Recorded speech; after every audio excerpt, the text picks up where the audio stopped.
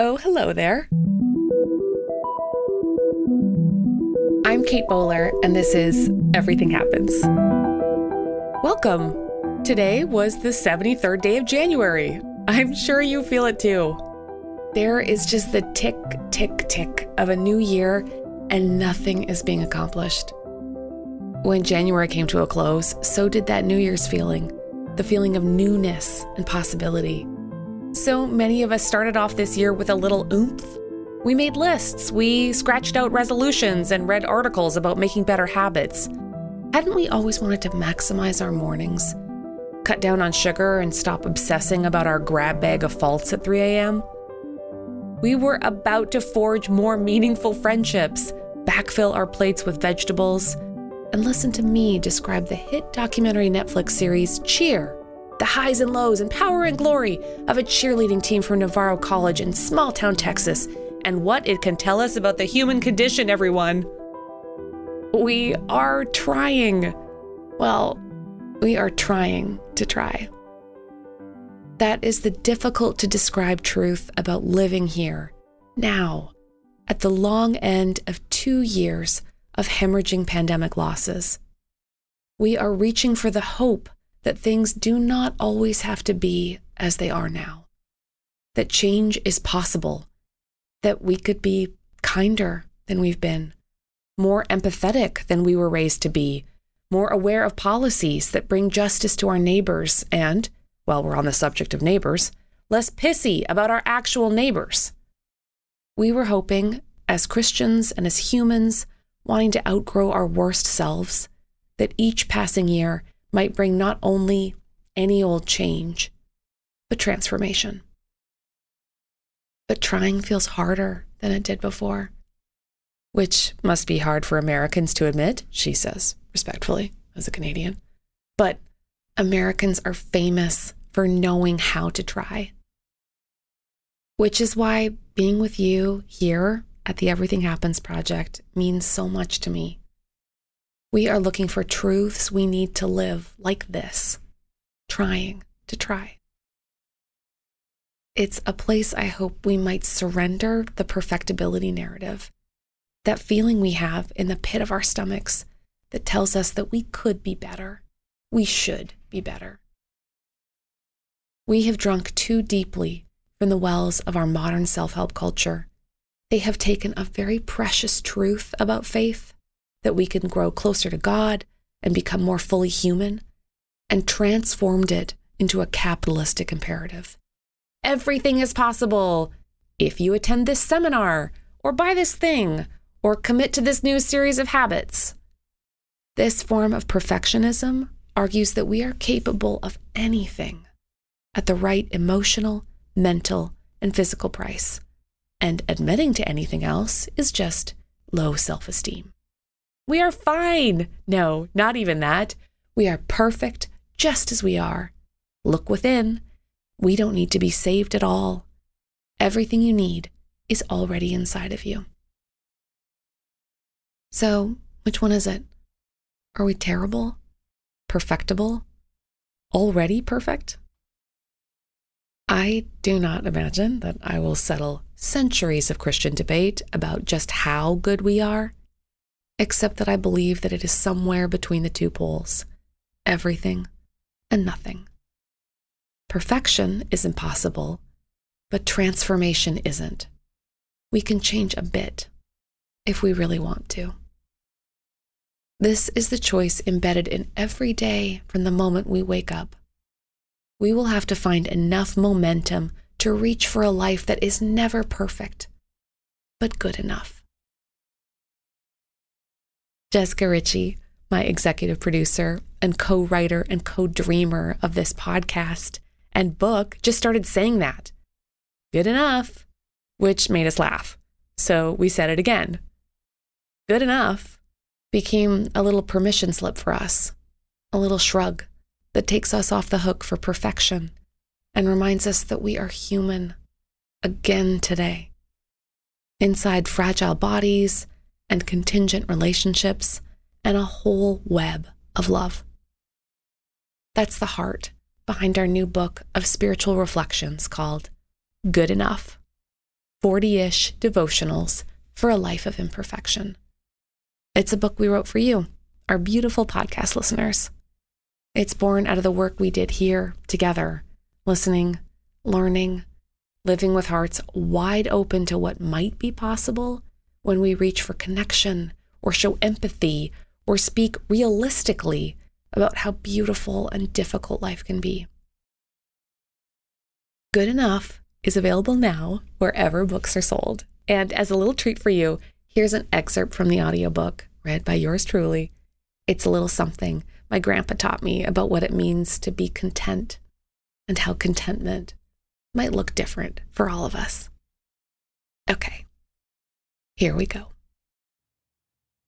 My grandpa's favorite place in the world was the Dead Sea. No, not that one. The Dead Sea of Canada. He was a down-home carpenter from the prairies, so the best he could afford was the drive to the western edge of the province of Saskatchewan to Manitou Lake, a mineral spring. In the day, he could defy gravity for hours and stretch his legs and arms out on the buoyant surface of the saltwater lake like a human balloon. Then, as the sun set, he could saunter over to the lakefront's dance hall, the fabulously and appropriately named Danceland. It was packed 7 nights a week, and there, my grandpa was able to feel the pull of the full orchestra playing and enjoy another gravity-defying experience, a performance dance floor made in 1928 with horsehair pads placed under a shining maple floor. Probably the only one left in the world because, well, that's a strange combo. But in the middle of nowhere, completely content, he didn't just dance all night long, he sailed. To be honest, that all sounds incredibly fun to me. But if I were to scan a top 100 things to do before you die list, I doubt that driving to rural Saskatchewan to go swimming in salt and dance on animal hair would appear. Not everyone's dream is Danceland. I can barely say that word without an exclamation point. Danceland. In fact, our culture has become enamored with a narrow set of criteria about what constitutes a big moment. If you're an aspiring social media star in California, you'll need to be photographed in a crown of flowers at Coachella. If you're visiting the Grand Canyon, who but security can pull your spandex body in a yoga pose from teetering on the edge of a cliff? You might be smiling astride a camel in front of the pyramids, or throwing yourself out of a plane with a strong series of #skydiving, #letgo, #limitless. You did it! You won Instagram! Desire can feel like an endless hunger, but there is a feeling we get when we feel full. Contentment. And it's much harder to describe or explain. It's difficult to photograph the feeling you get looking out your window, or the rush of satisfaction when you see a smiling face. Maybe you want to cherish the perfect cup of tea, or get that amazing stretch after actually sleeping through a night. Most of the big moments will not seem terribly important to anyone else. They might even feel sort of awful at the time.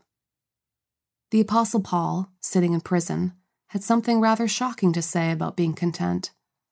His friends in Philippi sent him some gifts as he waited behind bars, but Paul made a point of letting them know that with or without their presence, hungry or full, in prison or free, in wealth or poverty, his contentedness remained. This helps put the popular verse, "I can do all things through Christ who strengthens me," Philippians 4:13, in context. Paul isn't saying he can move mountains or vanquish pain, but that he can find a kind of peace, no matter the condition, good or bad, because of Christ's strength. Put in that light, it's not heroic at all. It's more like settling into the moment.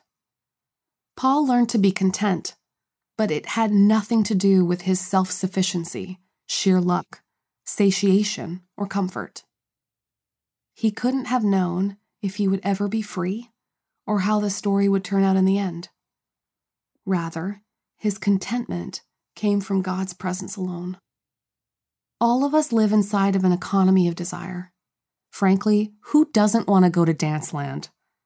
And there will be times that feel like an endless desert, and times we get to bob in the lake thinking about lunch. But the freedom is in knowing that, when it comes to desire, you don't have to free fall to the very bottom. If everything falls apart, you might, like the Apostle Paul, feel something else entirely: contentment. You might feel strangely, weirdly okay. Sometimes we get to go to the Dead Sea. Other times we are only in rural Saskatchewan. But the best life is the one we can actually have, where God promises that, even if there's very little to go around, there will still be big moments that feel like enough. When my mom went back to visit the place her dad has spent his carefree days, she had her own version of Danceland. She wanted to see the local tiny Anglican church, which boasted a medieval stained glass window.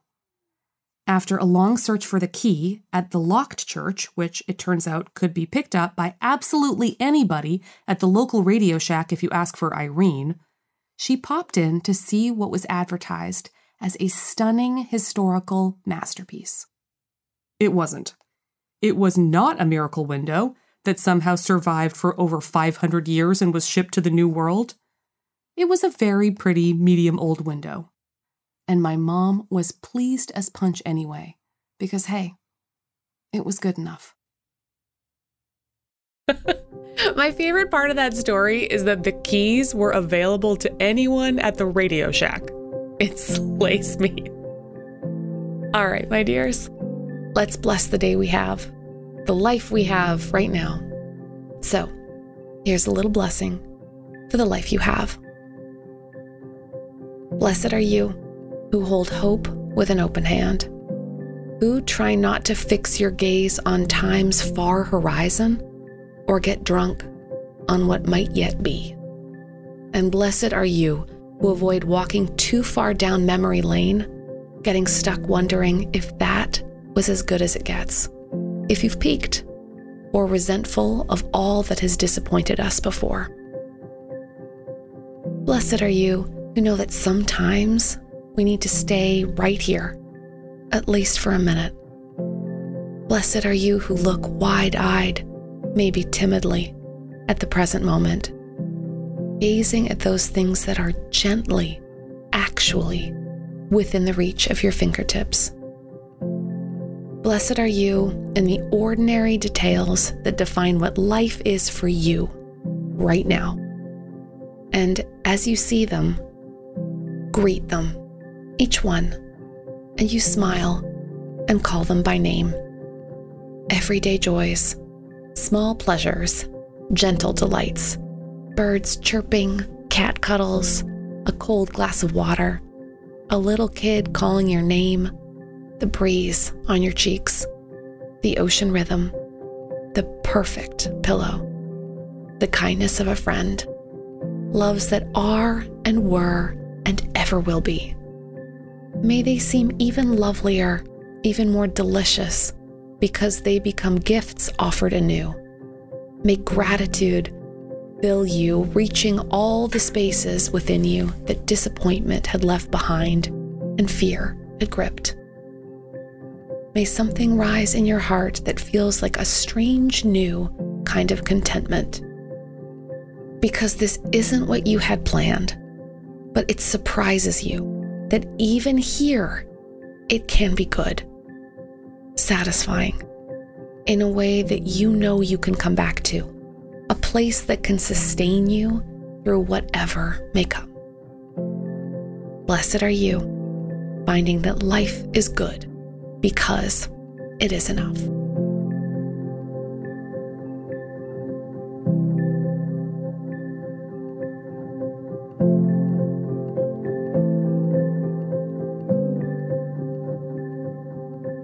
Don't miss an episode. Be sure to subscribe to Everything Happens wherever you listen to podcasts. Oh, and leave a review while you're there. I would love to hear from you. We always read those reviews and love, love, love hearing your stories. They are really special to us. So come find me online at Kate C. Bowler or at katebowler.com. And if you want, join us for Lent. Beginning on Wednesday, March 2nd, we're inviting you to read along with us as we have a good enough Lent. Learn more and download a free discussion guide at katebowler.com/Lent. That's katebowler.com/Lent. Here's the part where I get to thank everyone who makes our work at the Everything Happens initiative possible. Lilly Endowment, the Duke Endowment, Duke University, Duke Divinity School, and Faith and Leadership, an online learning resource. Thank you so much for your generous support. And my team, Jessica Ritchie, Harriet Putman, Gwen Higginbotham, Keith Weston, JJ Dickinson, Karen and Jerry Bowler, my parents, and Jeb and Sammy. Your gifts make this work shine. And I'm Kate Bowler, and this is Everything Happens.